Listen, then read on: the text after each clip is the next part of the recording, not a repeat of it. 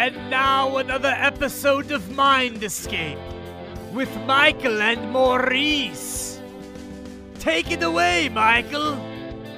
All right, folks, welcome back to Mike and Maurice's Mind Escape. We have episode number 99 today. Can't believe we're already up to 99, but we're here. DMT and Alchemically Stoned with author P.D. Newman. Check out P.D.'s book, Alchemically Stoned. I have the link down below the video. Check us out at Patreon, patreon.com/Mike and Maurice for $2 a month. We have exclusive interviews and videos up on there. You can also check us out at mikeandmauricemindescape.com.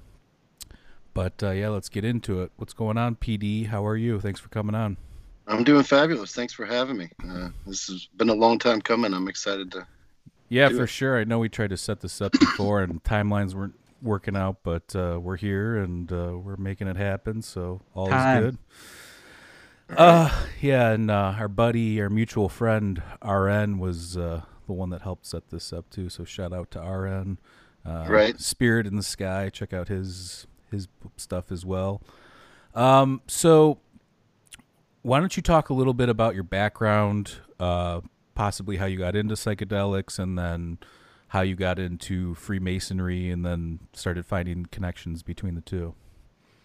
Well, I got into psychedelics first, and it was a natural endeavor. I grew up in the Deep South where psilocybe cubensis mushrooms grow wild and cow manure, so long as those cows are fed the proper diet. And most of the areas where we grew up, they are fed that diet. So we had early access to psilocybin mushrooms. And when I say early, I mean as early as 11, 12 years old. My brother and I were first learning how to pick and experimenting. And so, yeah, we got into psychedelics, you know, kind of honest as a part of sort of Deep South psychedelic underground culture. But, you know, as my trips progressed, they became more and more archetypal, in a way, mythological. I started having experiences that I really didn't have any frame of reference for, and I decided that I should probably pursue some avenue of initiation where you know, at the time, my thinking was, you know, there must be people who are if not taking these substances, at least dealing with these internal labyrinths, this internal territory that I was dealing with. And so I thought, you know, here in the South, Masonry is a really big deal. It's I have family members that were Masons, but they were always very secretive about it. I didn't know much about it, but intuitively I felt drawn to it. So I decided, you know, that was the avenue I would pursue. You know, I had no at the time, no inkling that there might be psychedelic import to those symbols and degrees. So all of that was a surprise. And I kind of, it took me a long time to take it seriously, you know, for fear that I was guilty of confirmation bias, that kind of thing. So, yeah, it all happened pretty organically, honestly.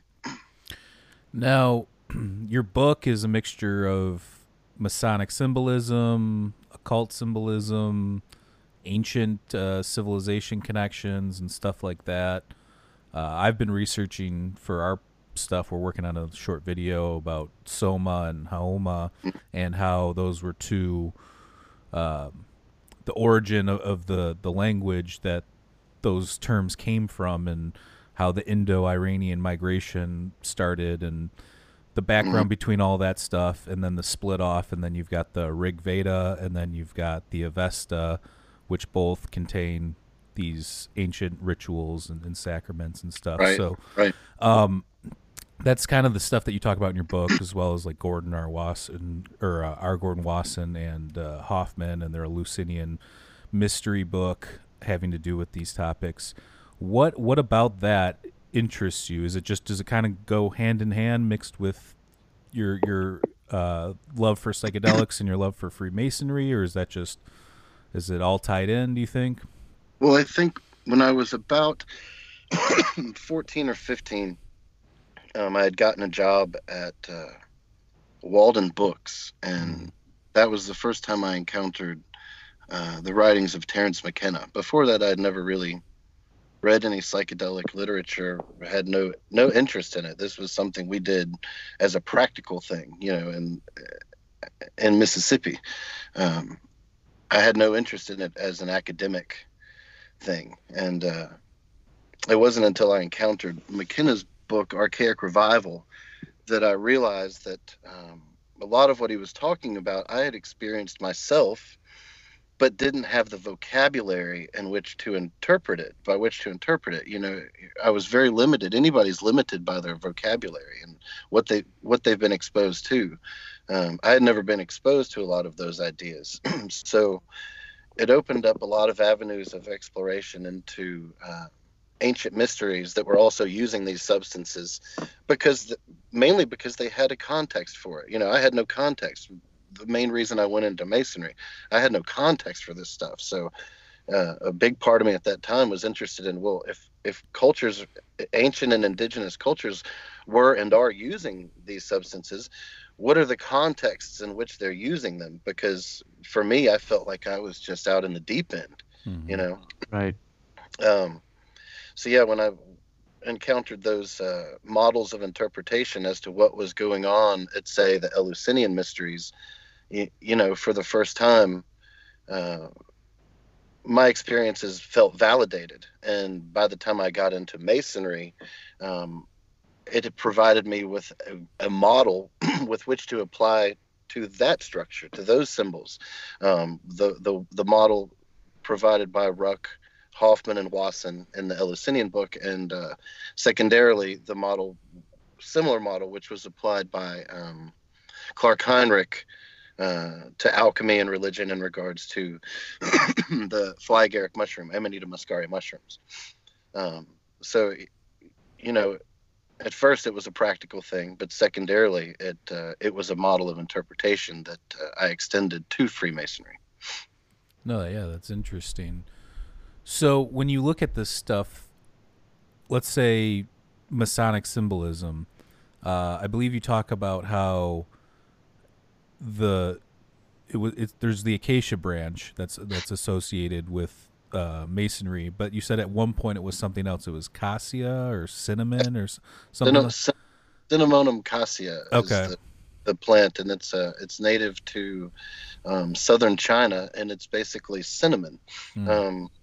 What we buy currently in the grocery stores here in America as cinnamon is usually cassia.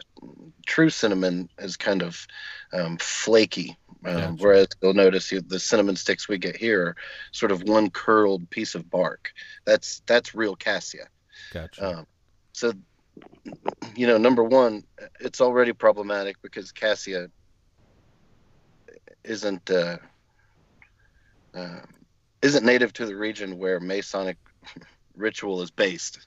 So it's already weird that it would be used. But yeah, cassia is what shows up in the earliest versions of the Master Mason ritual. And it wasn't until after a man named John Theophilus de Sagoulier served as the third Grand Master of the premier Grand Lodge in London in and around 1720s to 1730s. I'm not certain about the dates, but it's in that pocket, which is the same time that the Master Mason degree was subject to significant changes. And it's after that point.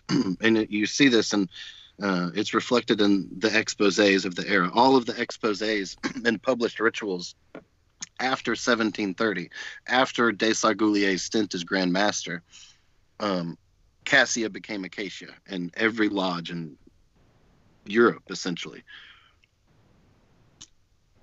And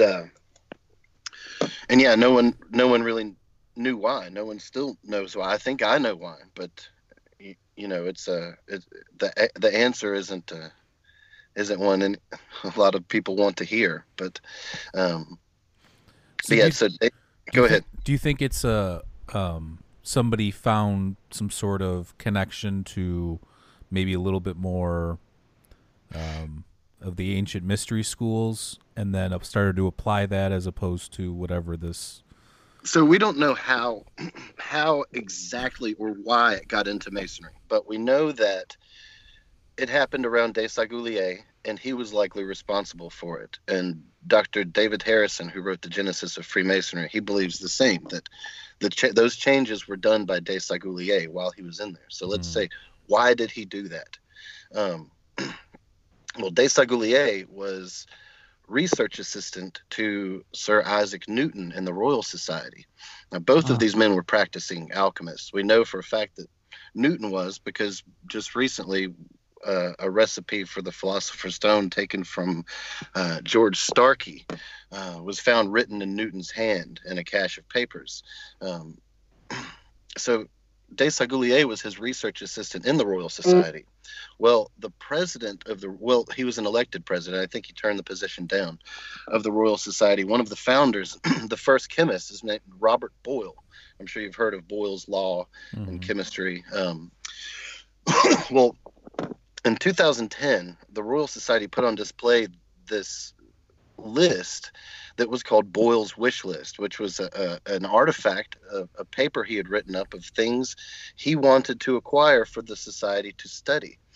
And it's full of stuff about drugs. He says he wants drugs that cause epileptic fits. He's looking for a specific fungus mentioned by a French author.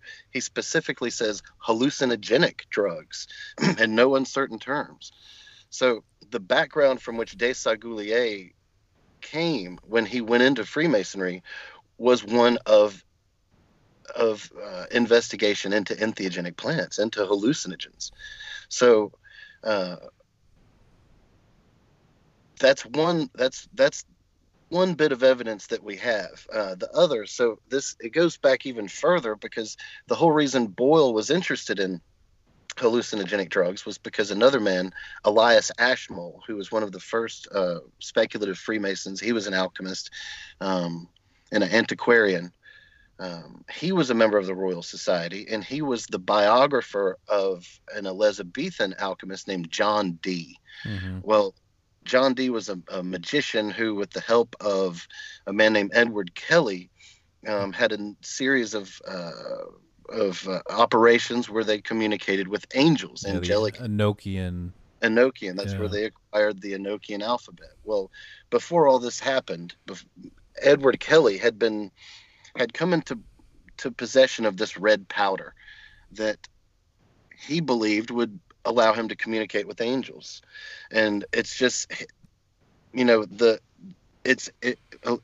way a lot of the biographies read is that Dee kind of acquired Kelly's help, but the way it actually worked out was Kelly was in possession of this manuscript that he had along with the powder called the Book of Dunstan, but he couldn't read it, and he knew that Dee was the most learned alchemist of his era, so he sought Dee out in hopes that Dee could, number one, read this manuscript, because Kelly thought that the manuscript contained the mysteries to how to produce more of this powder. So whether or not Kelly and Dee were actually using this powder to communicate with these angels, it is irrelevant, because Boyle believed they were, and Ashmole believed they were. So when Ashmole came to Boyle and said, yeah, there's this red powder that's an incorporeal thing, and the quote is something, he says, it's an incorporeal thing that allows it's a corporeal thing that allows communication with incorporeal spirits or entities, meaning angels. And so he tells Boyle about this powder, and Boyle says, well, it must be a drug. And it's at that point that Boyle puts together his wish list, and he says, we got to start investigating drugs, because Boyle, he doesn't want to say it, but he's interested in talking to angels, just like Dee was. And I think it's from that background with that Desaguliers, who was a clergyman also, crept that acacia into Freemasonry. Now, we don't have any evidence that Desaguliers was actually using it in an entheogenic context, but when we fast forward, say, 40 years, not 20 years, 15, 20 years, up to when a man named Melisino founded his Masonic rite in Russia, and a few years after that, Cagliostro's rite in London, We have actual examples of the acacia being used in an entheogenic context, being discussed as being the alchemical primal matter, the secret of masonry, et cetera, et cetera. Is that the first instance or connection between psychedelics and masonry that you can find, or is there an earlier? It is, outside of Desaguliers' affiliation with the Royal Society and their investigation of psychedelic drugs.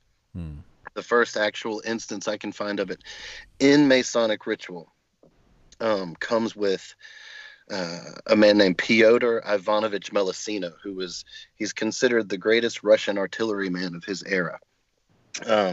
He was a friend and colleague of Melesino, and he constructed a 7-degree Masonic rite that the culmination of which he saw as a holy thing, so much so that it couldn't take place in a lodge. It had to take place in a church, a specific parish that he had prepared. But in the culmination of it, the final degree, the candidate is told, that the acacia is the the primal matter of alchemy. And from this primal matter, the alchemists produce their treasures, and that this treasure is the philosopher's stone. And if, for those of our listeners who we're not talking Harry Potter here. Right. If you guys don't know much about alchemy, the basic premise of alchemy, particularly European alchemy, was the production of this notion of a philosopher's stone that came from what they called the primal matter. Now, in alchemy, no one talked about or revealed what that primal matter was. It was always very secretive. So what it was and the process by which that stone was produced is the heart of alchemy. And it's with that stone that you can then effect what they call transmutation of base metals into gold. All of these are deeper metaphors for spiritual ideas, pretty much, by the time you get to European alchemy or the early days of alchemy in Egypt, for example.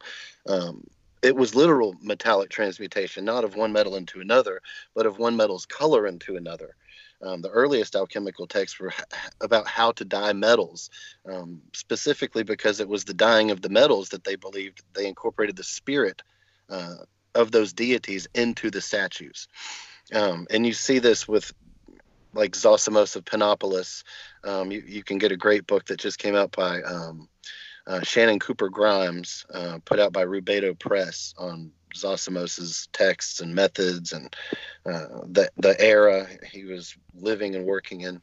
But by the time it became a European pursuit, it was clear that a lot of them were mainly working with they were still working with metals, but plants became a primary focus, mainly because of the drugs in them. Drugs became a big deal. But with the German physician and alchemist Paracelsus, he discovered opium, and opium was his big go-to in his alchemy. He talked about it giving it being a solar thing and giving power to the mind and all this stuff. And you get into Raymond Lully, who discovered alcohol distillation, and he called it aquavitae, and really believed it would strengthen soldiers and give you bravery and so you've got spiritual alchemy, which you're talking about, like transmuting yourself or your soul or whatever, and then you've got practical alchemy, which is more of the actual, let's extract this,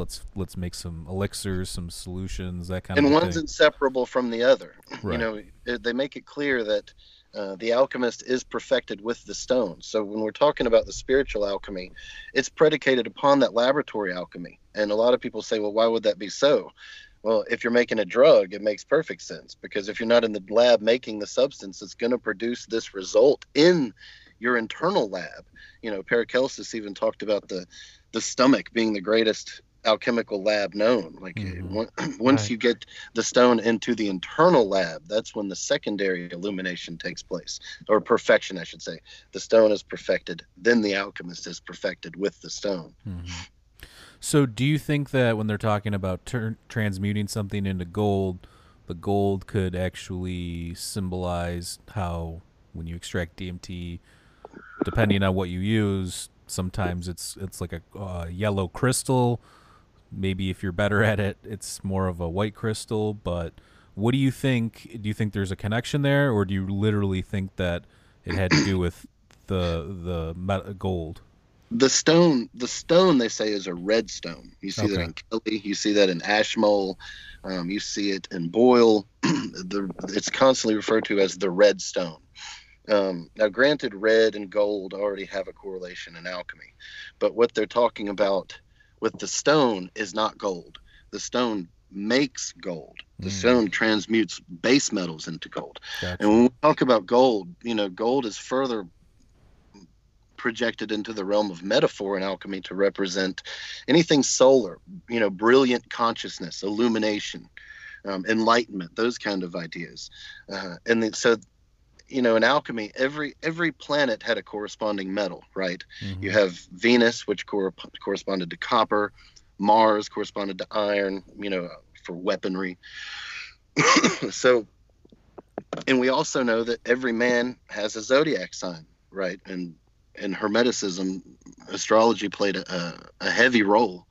We know that all men have zodiac signs. Those zodiac signs are ruled by planets.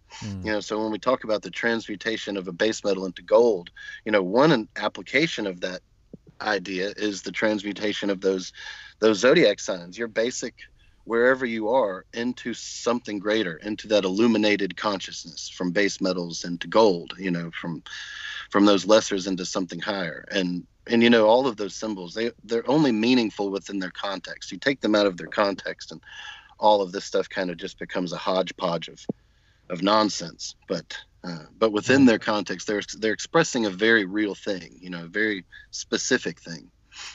Yeah. So, what's the red then? Is it what you're talking about, the symbolism of a planet that's being transmuted, or what do you think the base? The red stone is from the red of the acacia.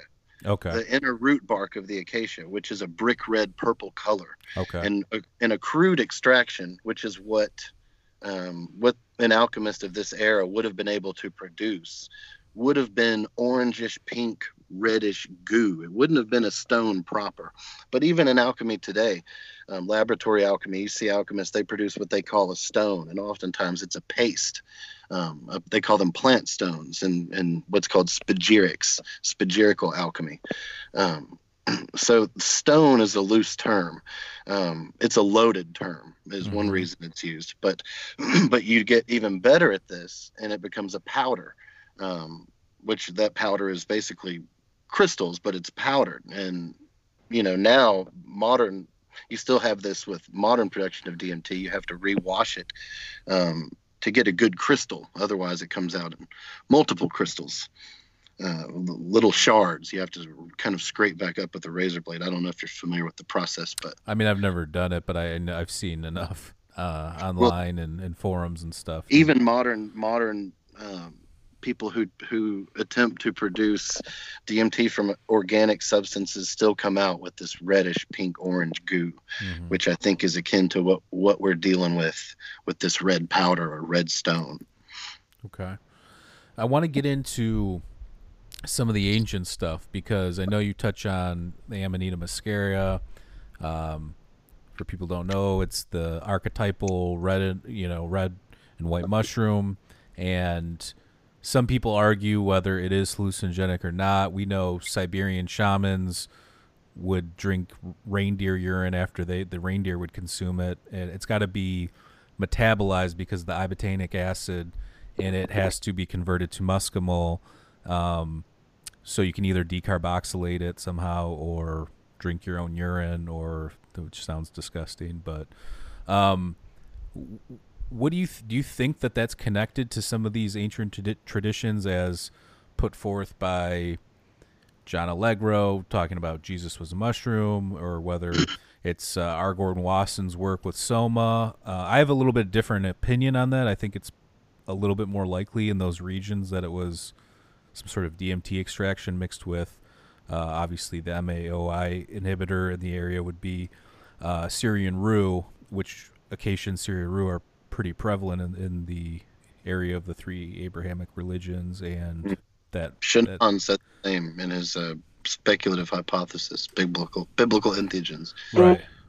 So what do you think about that? Do you think that the Amanita muscaria was contributing to that, or do you think not as likely, or what do you think's going on with with that. Well, we know it was used. It's because it's still used. Like you said, in the Tungus tribe in Siberia, it's still a sacrament there, and it's still, there's reports of it being used by Yazidi groups even. But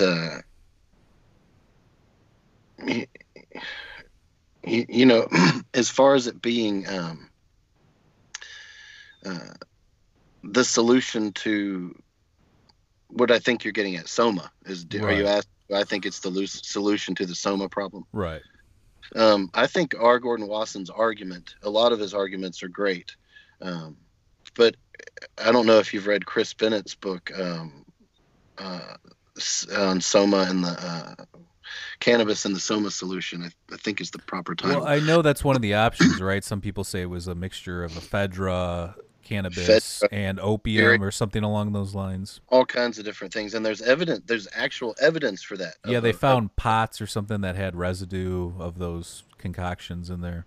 And here's my thing: as ancient as Soma is, for the number of epochs that it's been employed or was employed before it was lost to time, and we're talking lost to time was so long ago, the era it was used was even longer.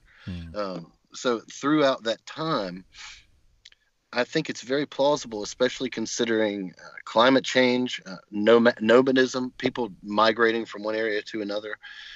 You naturally are going to lose access to certain plant entheogens. Even here, when we're talking about picking psilocybin mushrooms in Mississippi, we might go to one field and do great for 5 years in a row, and then for the next 2 or 3 years, nothing. Right. And if we know where else to go to get them, we wouldn't have them. And that's where you get the idea of a substitute coming in. And I don't know whether, it began as Amanita, or it began as cannabis, or it began as Syrian rue and ephedra and opium and all these things. But what I do think is that throughout those vast epochs, it was probably a number of things, probably any number of things substituted whenever they had to be, and maybe at some point substituted permanently because of, some things are lost just due to passage of time and ignorance, like Soma is now, Right. And then there are even times when mushrooms, like with the laws of Manu, mushrooms were made illegal. No one could eat mushrooms. No one could touch them except the priesthood, so there's even times when they've been made illegal and forced out of the public out of public consciousness. So I think it could have been any number or all of those things. Right. Yeah, I mean, I know there's some even, I believe there was like a Russian archaeological dig where they found a tapestry that shows somebody holding up a mushroom over a flame, Right. and there's two people standing. Right. Yeah. So, and then you also have the argument from, I think, Terence McKenna, and later on, R. Gordon Wasson even admitted that Terence McKenna is like food of the gods, or the fact that like a psilocybe or psilocybin containing mushroom is a more likely source, since you really wouldn't have to do much to it. It's more of an all-in-one technology, where Amanita, like I said, you have to decarboxylate it or dry it out. Amanita is really, it's not really, I wouldn't call it a hallucinogen. It's a deliriant. Even the visuals you see. Yeah, it's like a hypnotic hallucinogen, right? They're distortions of what you would see if you weren't on a drug. It's not a hallucination. It's a distortion. So I have problems with it. There's also the possibility that, like you said earlier, it's the archetypal mushroom, right? So even if another mushroom was implied in art or in poetic reference, you might still reference this mushroom as a nod to it without specifically. It's like a universal symbol. Yeah, because it'll still get you high, right? You eat it, you'll still get a result, but you won't get anything remotely close to what you would get if you ingested a tryptamine containing mushroom. Right. And also, I think since I've been like looking into stuff too, Haoma goes back to even like ancient Assyrian, the Tree of Life. So when you look at that, if you look at the tree and the depictions with the two eagle-headed gods with the pine cones in their hands, there's something that almost feels like more of a connection based on what I've seen to, like I said, more DMT than it could be other things. Again, it's still speculation. Nobody really knows. We may never know. But it's to our was a goddess of that region, and she was known to have been worshipped in acacia groves. And you also see the acacia show up over and over. Granted, this isn't Mesopotamia, but in Egypt, you see it over and over in Egyptian art. It shows up in Egyptian fairy tales. It's where super prevalent. Osiris was encased. Acacia trees, acacia bushes. R.N. Voot talks a lot about that spirit in the sky, the connection with the Osiris myth, and even if you look at shamanism, there's a connection between shamanism being taken to the underworld, disassembled into pieces, and then re-put back together. Same thing with she's not dismembered, but she goes to the underworld through the 7 veils, has to remove 7 articles of clothing. That's basically a motif of dismemberment, taking off 7 articles of clothing. Right. And Osiris being hacked into a bunch of pieces and then put back together. There's a from the 19th dynasty. There's a story called Anpu and Bata. It's a story of 2 brothers. It basically mirrors the Osiris and Typhon myth to a T, down to his genitals being chopped off and thrown in alligator-infested waters. But sounds awesome. One of them takes his heart, depending on the translation, it says heart or soul, and places it in the acacia tree and tells his brother to go and make beer from that acacia tree and drink it, and then he will see the truth. He will know the deception and the wool that's been pulled over his eyes. So, the acacia, and I don't know if you've read Mike Crowley's book, Secret Drugs and Buddhism, but he talks about... I'm going to get to it. I have seen it out there. It looks interesting for sure. Something right up my alley. Green Tara and her connection to acacia. And, it shows up, all over the place. In the Bible, it shows up, with the Ark of the Covenant made out of acacia wood. So, I just thought that it was more likely that there's some sort of Middle Eastern ayahuasca analog going on with the fact that Syrian rue is pretty prevalent, and there's a lot of mention. And then in the Bible, you've got mentions of acacia, the tamarisk tree. Lots of connections. All these kinds of things. But I wanted to ask you, so how is this looked on within the Masonic community? Is it I would think that it's still pretty esoteric, meaning that I know some Freemasons just from like networking and stuff that and I'm not a Mason myself, but it just seems like there's a lot of people that are just in it as like a drinking club or not necessarily doing the kind of research that you're doing. So how do other Masons look at you and look at this work? I'm sure there's some people that really enjoy it, but is there people that look down upon it, or is it pretty well received? I look at Masonry and Masonic lodges as sort of a fractal representation of society, and the ratios of esoteric to not esoterically inclined types that you would encounter outside of a lodge is basically the same inside. Okay.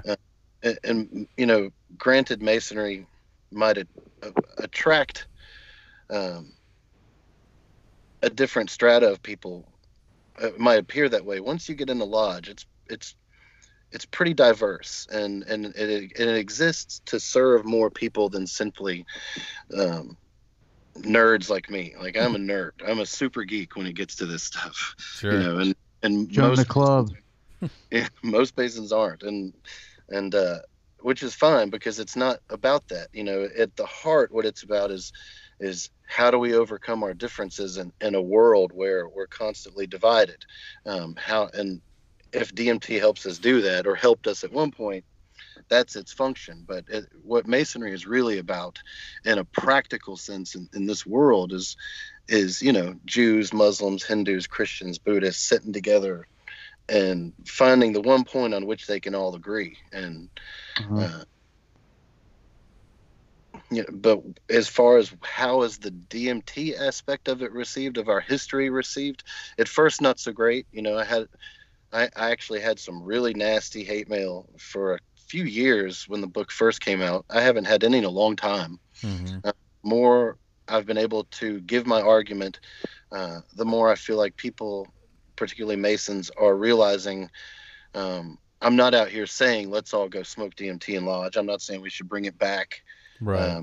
Saying this is a part of our history. We're big boys, and if we're not free to talk about this. I don't know what the Free and Freemasons is about, and we should be able to talk about this stuff. And Right. at this point in our evolution, where we're starting to see psychedelics being taken seriously and a revolution actually occurring, and DMT being, decriminalized. And I never thought I would see DMT and psilocybin decriminalized, never. I never even thought I'd see cannabis decriminalized. It is mind blowing. So this is happening, and it's time for the dialogue to take place, and it should especially be taking place in Masonry, behind Masonic doors, in a Masonic lodge. Not only is it part of our history, but it's part of the current dialogue that's fueling what's about to happen. I don't know what's about to happen. I feel like something's on the verge, with all this psychedelic decriminalization, and scientists actually being able to investigate them, But the fact that one reason I really say Masons need to talk about it is because DMT wasn't properly discovered and synthesized until the 1950s. So the fact that alchemically inclined Freemasons, was it Mensky or I can't remember the guy's name, but the fact that Freemasons have been producing it, granted crudely, since the 18th century, is fascinating and significant. Freemasons have repeatedly touted the order as being friends to the arts and the sciences, and the ritual itself touts itself as a friend to the arts and sciences. And for the first time, it's starting to look like Masonry may have actually made a lasting contribution to science, if it would only, for a second, poke its nose in this direction and kind of investigate what was happening. Because I'm an autodidact. Like, I speak English and that's it. I can't read German and French and all, which is what most of all these manuscripts are in. So it'd be great if we could get more people. Same here. I mean, we've been looking into a lot of like ancient Greek philosophy lately, and I'm always reading translations. I wish I could to speak Greek and go back and read it as is and translate it myself, because you might get more out of it. So the people that do that, there's different ways to interpret some of the stuff. But I think when you look at where this is going, I think you're right. I think it's leading somewhere. I sometimes I'm skeptical and pessimistic about it, depending on what you see, what's going on out there. There's a lot of stupid stuff happening too, but for the most part, I think everybody within the psychedelic community is pretty cool, and you get this sense that there is this spiritual element to it now, where, let's say, when Maurice and I were in high school, or let's say when you were younger and you talk about taking psychedelics, it was more of like, oh, let's get out of this consciousness. This is something completely different and cool. And it wasn't like a party drug. It's not like we were going to parties, but just something that could be taken to take you out of your normal day-to-day consciousness. And I remember the only resource we had back then was Irwid's, because it wasn't, I mean, we're talking late 90s, early 2000s. Oregon Arrowwood was really it. So, I mean, when you look at now, like all the resources and the websites and the podcasts and just people talking about it, I think it's brought a lot of attention. And even people that weren't even interested in this kind of stuff before, you've got people like Joe Rogan talking about smoking 5-MeO DMT and that kind of stuff. So, do you think that there is some sort of connection to these ancient civilizations in terms of they were using these things for mental health, or do you think they were specifically using them for spiritual and ritual purposes? Well, I think to try and interpret how they were using them is always going to be problematic. We talk about mental health and medicine, and we talk about art and creativity and science and religion, and we talk about magic and mysticism. And I don't think these were separate notions for a lot of these groups. That's a good point. And, it all would have been sort of this, just a mystery, a mystery. And that's the real clincher. The ability to participate in the fact that we don't know, I think, is really probably the closest we can get to interpreting how they were using it. Of course, the interpretations they applied to them. You know, in various cultures, you see it interpreted as an experience of one's ancestors, of earth spirits, of all these different things. But you know, even when we look at that stuff that they tell us at secondhand of how they're interpreting, I still don't think we can even begin to approach it the way we brought up in our culture. It's just we're so divorced from. I think it's a very simple thing. I think for them it's like obvious, but we're so divorced from it that we have podcasts and interviews. We're talking about it. Well, they don't even have to talk about it. Right. It just, Do you think though that came from their connection, from being so connected to the earth back then? The fact that using your surroundings and using the resources around you was far more common than it is now, where we have no connection to the food or no connection to the earth around us. For the most part, you've got still farmers and people running large farms and growing their own crops and stuff like that. But for the most part, we have no connection. We don't slaughter our own meat, and we don't harvest. Well, like our own. other guest was saying, we don't even put our feet into the ground. Most of us wear shoes. Obviously, we're not physically making contact with the earth anymore. Right. And that's a big, you know, mind body dualism is a big part of Western dilemma, and I don't think it is another. I hate to say primitive. Indigenous is probably a better word. Yeah. But yeah, the mind body dualism problem goes back. I'm not sure if you're familiar with the different Gnostic sects that were, you know, I'm very well read into Gnosticism. It's you know, it goes way back, and what that demonstrates is it's an old problem. Sure. You know, I can't remember who it was. I was reading an article by it was a neuroscientist. It was several years ago, but he made the comment that you know, in a big way, your body is your unconscious mind. The way your body reacts is your unconscious mind. And I liked that a lot. And it helped me kind of think about, you know, I've always been very, you know, like I said, nerdy, geeky, never been very much in my body. But I think people in indigenous cultures, I think very much are in their body. And I think, I suspect that Americans are not. We're very much not even in our heads. We're very much into things and doing things, and you know, consuming things. Yeah, absolutely. I hate to rag on us. But no. Hey, well, I wanted to ask you. It is what it is. I wanted to ask you about something. So, I've seen this we talk about archetypes usually having to do with the human psyche and mind and consciousness, but I found that I've seen, so I don't know what you guys call it in masonry. Was it the main room or the main, I don't even know what you call it. It's the checkered floor with the lodge. Okay. Yeah. It's a lodge, actually. The lodge is the men that meet there, but that's the lodge room. Okay. And then you've got the two pillars. Was it Boaz and Joachim or something like that?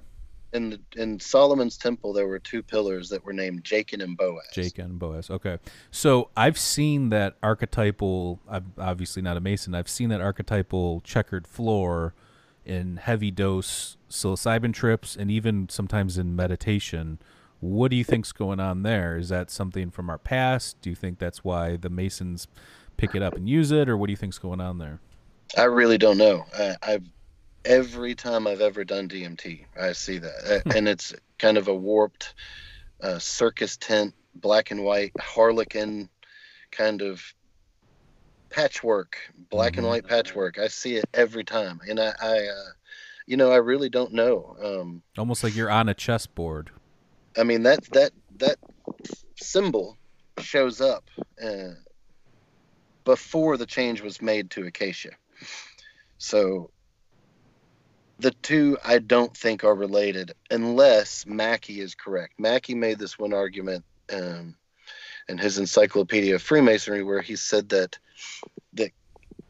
cassia never was in the Masonic rituals, that it was always acacia, and that the people who were saying cassia were actually illiterate, And the habit of literate people at the time was to sink any word, sink the letter A into any word of which it constituted the initial syllable. So acacia would have become cassia. That's why I was actually asking you that earlier when I was asking you about the cassia, because they're so close. I could see what you're saying, where it would be taken, the translation, and we've seen it through other channels too in history, where things are taken either out of context or literally and change or whatever the case may be. So that's why I was asking you. That makes sense, though, that it could have been that forever. What's the further? You have when you take when certain incenses are made from acacia, from certain strains of acacia. I think it's Acacia farnesiana. It was called cassie, Cassie. That complicates it even further. But there it implies that cassie was a name given to acacia extracts. So even still problematic. But go ahead. No, I was just saying, what's the earliest? How far back does Freemasonry go? What was the earliest formal semblance, and do you know what the origin of that is? So in the earliest days of Freemasonry, it occurred during the time of trade guilds, where you would have specific guilds that were given to a specific trade, where someone would apprentice therein and eventually become a master and use that job as his contribution to his society and his way to make money. So at the time, Masonry was just that. It was a trade guild of people who knew the mathematical formulas necessary for building a square edifice that wouldn't collapse on its inhabitants. And at the time, you started having people show up that would claim to be Masons that actually weren't. And this was problematic because they'd say, well, I'm a master Mason and I'll build your house or your church cheaper than that guy.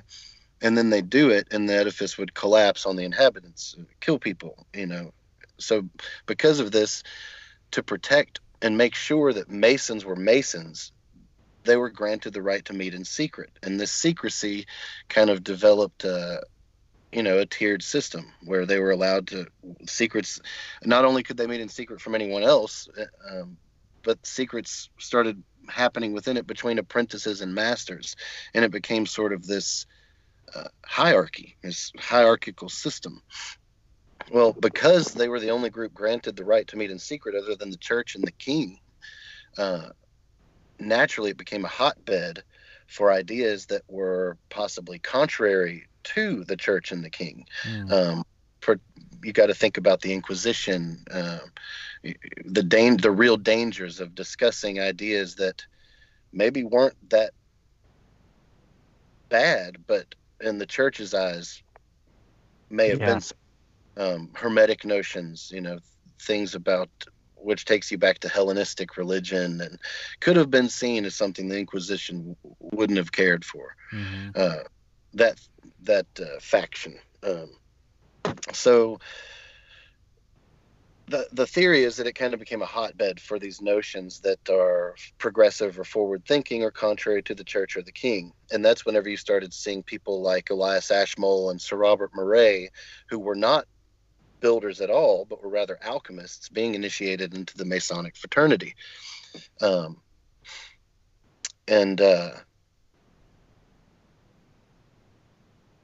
By 1717, it officially became the United Grand Lodge of England. And that's whenever Masonry as we know it was, the premier Grand Lodge in England. And that's whenever Masonry as we know it was created as a degree system that has these particular transmissions. Of course, it's gone through different evolutions in different countries, and when it came to America, each state has its own work, but basically you get two Masons from any part of the world together, and it's similar enough to where they can communicate Masonically. So that's how we got to a fraternity. Okay. But some of the traditions that you have go back even further, BC. So isn't some of the stuff predicated on a reenactment of the murder of Hiram Abiff, who was the architect of King Solomon's temple? Something along those lines? We take that comes from the Old Testament. Hiram actually shows up in the Old Testament, but the story, the allegory with which we're provided in the Master Mason degree is not the story that's attached to him in the Bible. Okay. It's an oral transmission. It's a different Gotcha. story. So even though it's a biblical character, it's not at all a biblical story. And it doesn't go back to biblical times. There's no evidence of a direct lineal transmission from Jerusalem, Egypt, any of that stuff. Masonry began as a trade guild. Now, the men who came to it and injected certain ideas into it, that's another story. And that's where, especially by the time we get to people like Cagliostro and Melissino, Cagliostro actually calls it his Egyptian rite of Freemasonry. Sure. And there are obvious analogs between, the story of Osiris and that of Hiram. Mm-hmm. Just like there are analogs between any of those figures that you would, maybe pick out and analyze from, say, Kersey Graves' 16 Crucified Saviors or Fraser's Golden Bough. There's a lot. It's easy to find those analogs and point them out, and there's certainly some to Osiris. The most obvious being the acacia sprig. Sure. So do you think that there is a connection to Freemasonry in ancient Egypt that was maybe part of the inspiration for it? Or we've been talking a lot lately, like I said, about ancient Greece and philosophy and the Eleusinian mysteries, and you have Plato, Aristotle, even Pythagoras taking part in these ceremonies where there's even, people don't realize this, there was levels of the Eleusinian mysteries too. So some people that were maybe politicians, statesmen, philosophers, rich people were included even in a higher tier of initiation where it sounds like with it Kikion, which I'm sure more people had access to, but they talk about anybody that's what you're talking about, the lesser and the greater mystery, right? And anybody who could participate in the greater mysteries so long as they had been through the lesser mystery, right? It seems like the lesser mystery was a ritualized, dramatic portrayal of an allegory meant to impart the lesson of two lessons: the immortality of the soul and the reality of their gods, of their pantheon. Basically to teach the cosmology, to teach them of an underworld and of gods and all this stuff. The greater mystery is when they would come back and they would experience that underworld firsthand via the Kikion. They would experience that afterlife and the gods firsthand.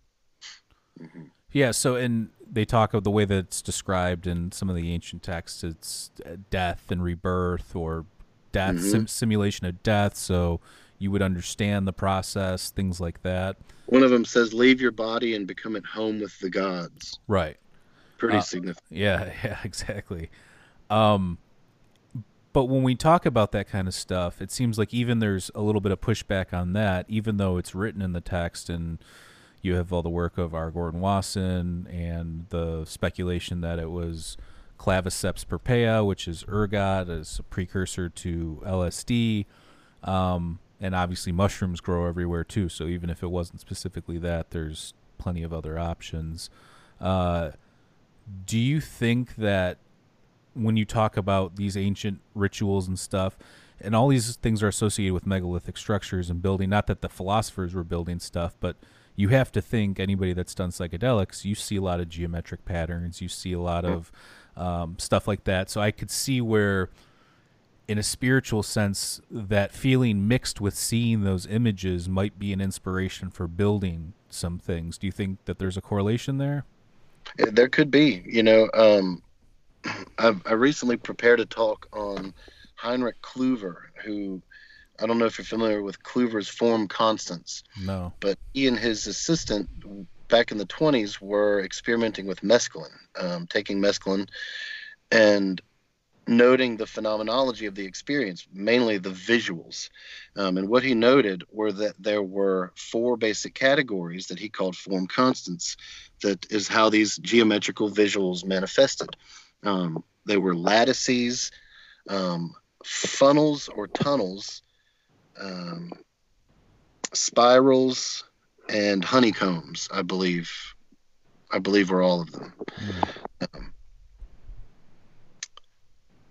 but in the paper, I basically go through sacred sites, including petroglyphs, cave art, all the way up into mosques and cathedrals, sacred sites in Ireland, and show how all of these motifs appear in what we would call sacred spaces, sacred sites everywhere, including a Masonic lodge. When you talk about that lattice, that floor, that checkered floor, that's Sure. that lattice we're talking about. It's part of every mescaline trip.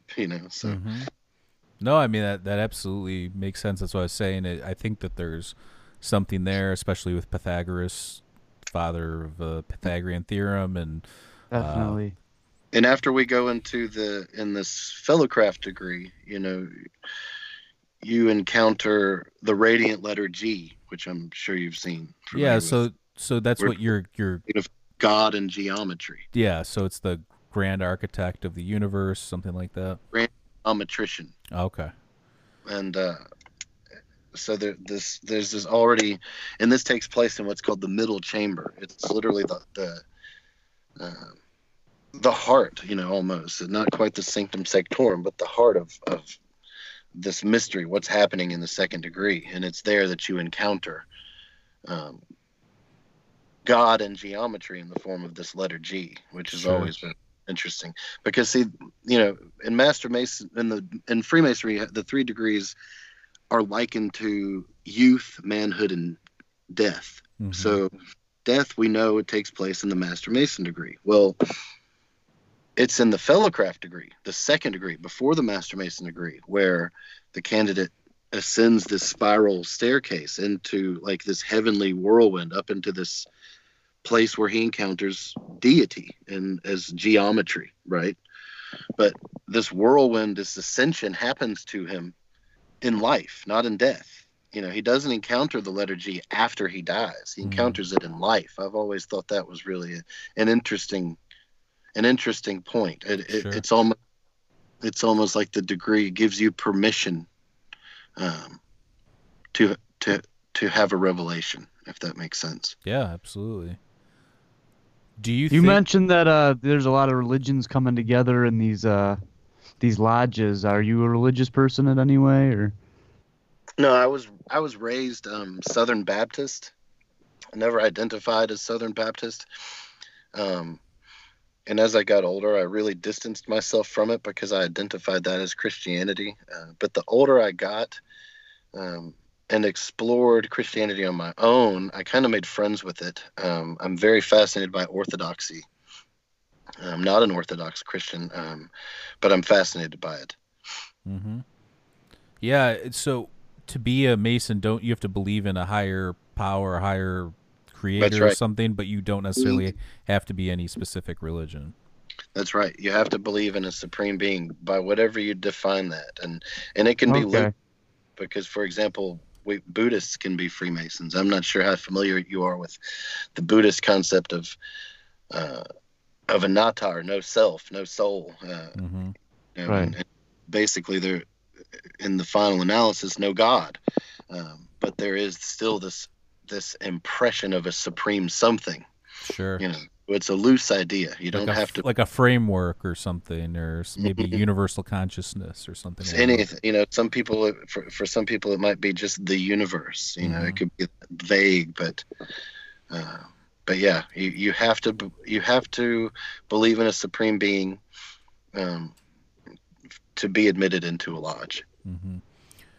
Before we wrap it up here, I do want to get to what your thoughts are on a couple things. One of them being DMT entities, DMT machine elves, whatever you want to call them. Do you think that that's an archetype of our subconscious and therefore alien in that nature, or do you really think it's something possibly external? I mean, we've had other guests on, like Dr. Andrew Gallimore, who suggests that when you do these things, you're in commune with something alien in nature, whether it be from a different dimension, a different part of the universe, whatever the case may be. Do you think it's something external, or do you think it's something internal? Well, I think that question really boils down to the dilemma of William James versus Carl Jung. William James and his varieties of religious experience, he kind of implied that what's happening on these substances is real, that we're opening a door into some territory that is real, but Jung, on the other hand, would argue that these, like you say, are archetypal phenomena. There's something that are native to what we would call the collective unconscious, meaning something which all men are possessed of, or possessed by, might be a better way to put it. And Jung talked about in a letter to a woman named Betty Grover Eisner, who is, I believe, a psychiatrist. She had asked him about LSD and mescaline, and he basically admitted its efficiency. He said that, that it does indeed induce a brush with the collective unconscious, but he said that he wasn't very happy about it. And that's probably because he thought,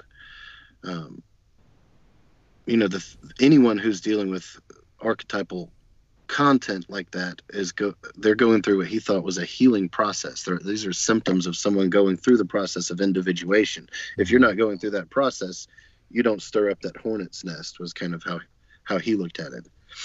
But that being said, both of those arguments have weight to them. I lean more towards the Jungian argument. I do suspect that these are aspects of the collective unconscious. I believe there are stratas of the unconscious. There's a personal unconscious, and anybody who has experimented with meditation is very familiar with the personal unconscious. It's all that stuff that did happen, or you did think about from the past, or that bothers you, that pops up and that is worrisome and just won't go away. Right. You get through that strata, which in magical and theosophical circles, they call that the lower astral. But by the time you push through that, you enter what they call the higher astral, which is Jung's collective unconscious, which is peopled with what even Freud called archaic forms. And these archaic forms, they're psychic. Jung argued they were psychic manifestation of the instincts. Now, when we talk about instincts, people think mainly about survival. And that's exactly how you should think about it here. These are survival instincts, but it's on a psychological level. And, I definitely suspect that, a lot of these feminine encounters that we hear about through psychedelics, particularly through men, is most likely an anima encounter, if you're familiar with his notion of the anima. A lot of what people experience on psychedelics, high-dose psychedelics particularly, has very mythological motifs to it. So much so that I know from personal experience, you can go through myths you have never encountered, and there's no other way to explain that.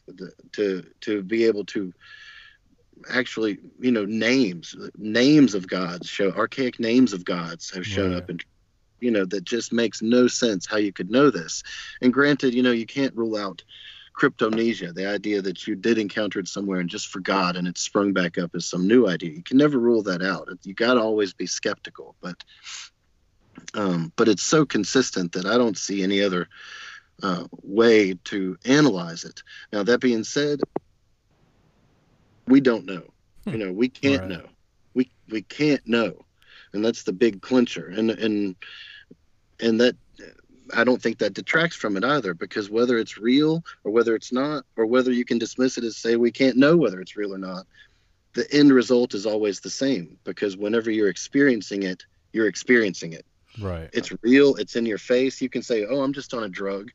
But when you're on DMT, you can't just say I'm just on a drug, because the things you're aware of are aware of you. There's this mutual kind of face-to-face phenomenon about it. That doesn't mean that it's real, that you're really face-to-face with something. It means that you're experiencing something that's characterized by being face-to-face with something.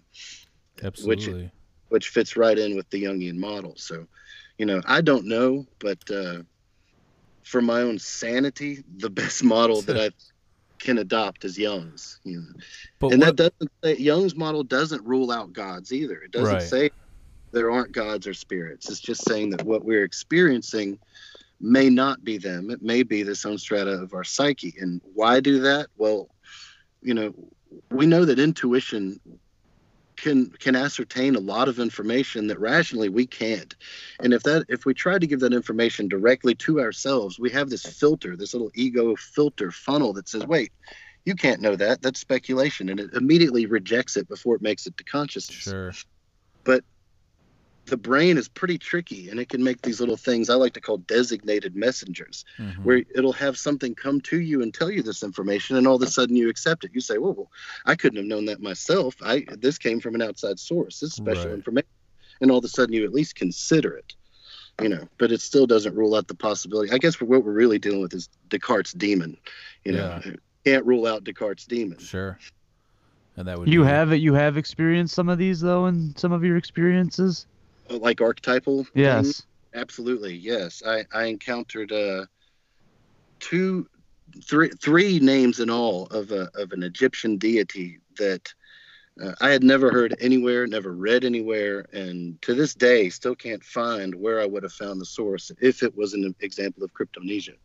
But yes, 3 specific names for one Egyptian deity that are given to him in 3 different states, depending on whether he's a babe at a breast or whether he's at battle or whether he's in as an elder. But yeah, 3 specific names, and they even had their names were written in red arches over their heads. So I even got spelling. Wow. Pretty wild. So do you think though, well, because what you're describing makes a lot of sense, and I've definitely thought along those lines as well. But then we've interviewed enough people and asked them similar questions where it seems like that, okay, so the subconscious is, you could just say it's alien in nature anyway. So whether we're talking about something external or internal, it's still foreign to us in our day-to-day consciousness. So therefore it is something unknown. But then the greater question is, like I asked you, which would be, is it external or internal? Or maybe it's a mixture of both. Maybe it's a playoff of those things. But when you get down to it, there are a lot of similar accounts, but yet a little different. Maybe some of the details vary from person to person, but there are some of these common themes that people see, and even people that do ayahuasca see this jaguar, and we know there's been instances of jaguars chewing on these vines and stuff, and probably having their own psychedelic experience of some sort. So it does make me wonder, is there some sort of realm where all this stuff comes together that we're just not McKenna thought it was. Aware of, based on our 5 senses, because our senses, according to Parmenides, lie to us. So why would that? And even, okay, so, but then the argument would be, so Aristotle even would talk about, when he was talking about dreams, that dreams are just what you were describing. It's us taking in all this light and all this information, and then variations of that dancing in our head as we go to sleep, or playing the personal unconscious, though. Right. So that's my thought is, I think that there's some weird things that people draw from these realms. So there is something mystical about it of some nature, but you're right. It's hard to. I've thought about it in certain psychedelic states, and I've come to the conclusion that if nothing else, these substances allow you to think freely, in the sense that you have no barriers or restrictions that you would normally have, let's say right now, even us talking, or day-to-day consciousness. You are free from that and allowed to go to places you wouldn't normally go to. And that's why I think you see a lot of artists, musicians, creative people using these things, because it does allow you to expand that. But sure. What's the weirdest thing that you've seen? Is it the Egyptian thing, or is there some experience where, let's say, you saw a god or an alien or whatever the case may be? Is there something where you came out of it and you're like, oh my, what's going on here? There's been probably thousands of those. I don't normally talk about my trips much. Okay. Well, yeah, you don't have to. I was just curious. I don't mind. I'll mention one. I don't usually talk about them because I recently said in another interview, I feel like there's so many reports out there. At some point, it just becomes noise. But I think with your research, I like to hear people that have actually done research's takes on these things, because you do have a background in what you're saying. It's not just smoking or doing these drugs. You have some sort of rapport with what's going on. So that's why I like to know. One thing I experienced with entities that an entity that absolutely was staggering. I had taken DMT on bicycle day, and I was already on LSD. It was during my LSD peak. But once I hit the DMT, for some reason, I walked out on my balcony, and there was a terrible lightning storm going on. It was raining.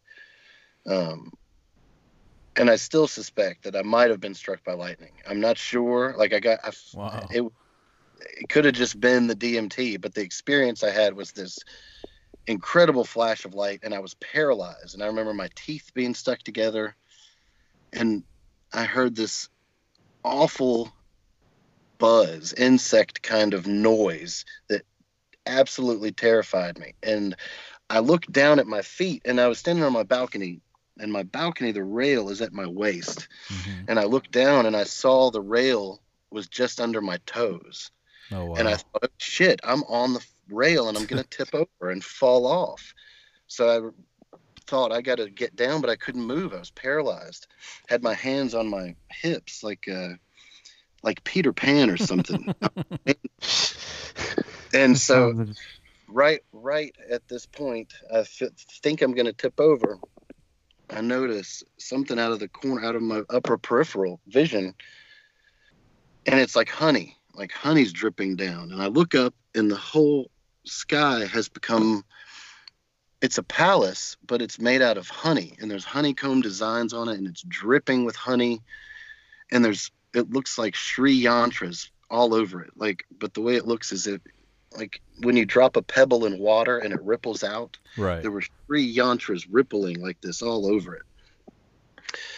And I just was absolutely in awe of this whatever it was. And then I noticed that just below it there was this entity, and this was my first entity encounter where it wasn't like a hallucination. It was the realest. It was as real as real, yeah. You know. But it was about 25 feet tall, and it had arms all over it on each side. And it was very muscular, didn't have a shirt on. And each arm held a weapon. So it was like Goro from Mortal Kombat. Kind of. More arm. Right. And instead of a face, it was like the Mayan calendar, but instead of the face at the center, there was a skull. Oh. And I knew that this thing was death.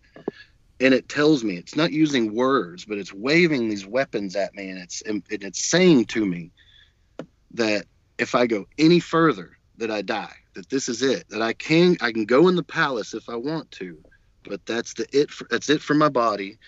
And I just have to be okay with my son not having a dad, and he will be okay. It told me, it was like, he will be fine, but you got to make the choice. He's like, I'm death, and this is the ring past not. And I said, I didn't even think about it. I said, nope, no thanks, see ya. Bye. Walked back in my apartment, and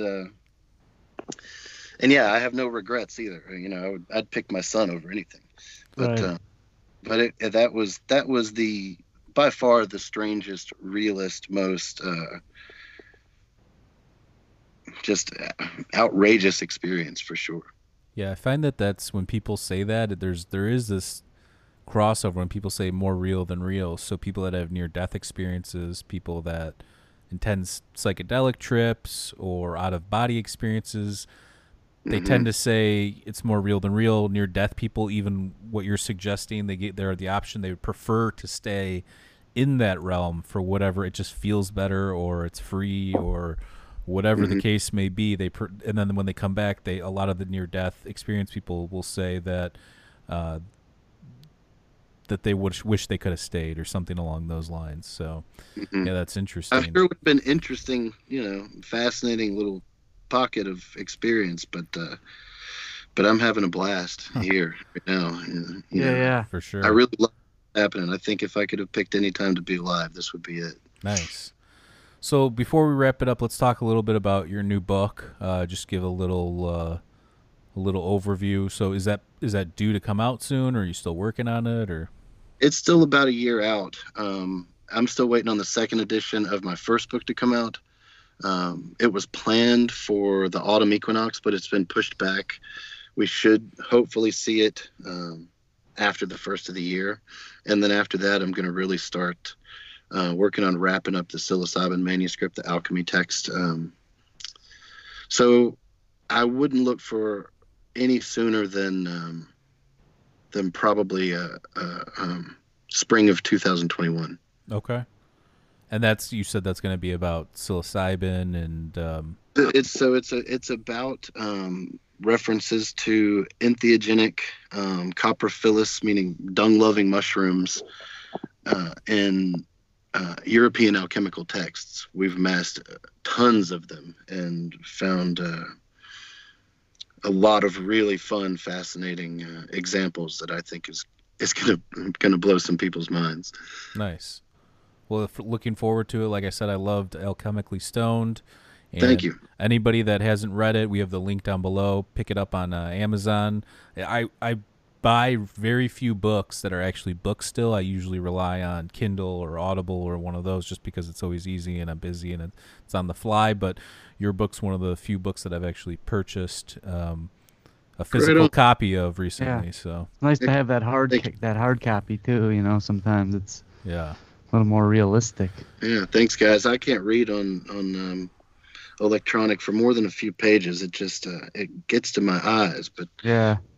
I can read paper all day long. for sure. I try to go to the actual hard books because when at night I'm trying to relax, I don't want to be reading on a device pumping that light in my eyes, Right. you know. But Yep. it definitely is easier, and I don't know, it works for some people. So Well, thanks for picking up my book, and I'd love to hear some thoughts on it later, maybe after the talk in the future. Yeah. And yeah, we we'll- like to get people back on, you know, give it some air to breathe, and maybe we can link up a couple months from now. Absolutely, I'd love to. Yeah, and if we can talk about anything. We could focus on another topic too that maybe you have some background in. But yeah, this was super interesting, and we got to ask you some questions I was curious about with Freemasonry and also its connection to some of these substances. So yeah, this was a fun talk for sure. Check out his book, buy it below. Do you have a website or just the book or? Well, you can go to my publisher's website. It's The Laudable Pursuit, and preferably get the book there. I also have a Facebook presence that's just Alchemically Stoned by PD Newman. Okay. And that's where I post, podcast interviews, where and when I'm going to lecture, that kind of thing. New publications. Awesome. Nice. Well, thanks for coming on, and you can check us out at patreon.com/Mike and Maurice. For $2 a month, you'll get some exclusive access content. We've got videos and audio on there, and check out our website, MikeandMauriceMindescape.com. We're also on all social media platforms. And again, PD, thanks for coming on. I'm glad we finally got this in, and we'll do it again soon in the future. Thanks, guys. So much fun. Yep. Thank you. Have a nice day. You too. Bye-bye. Peace. See ya.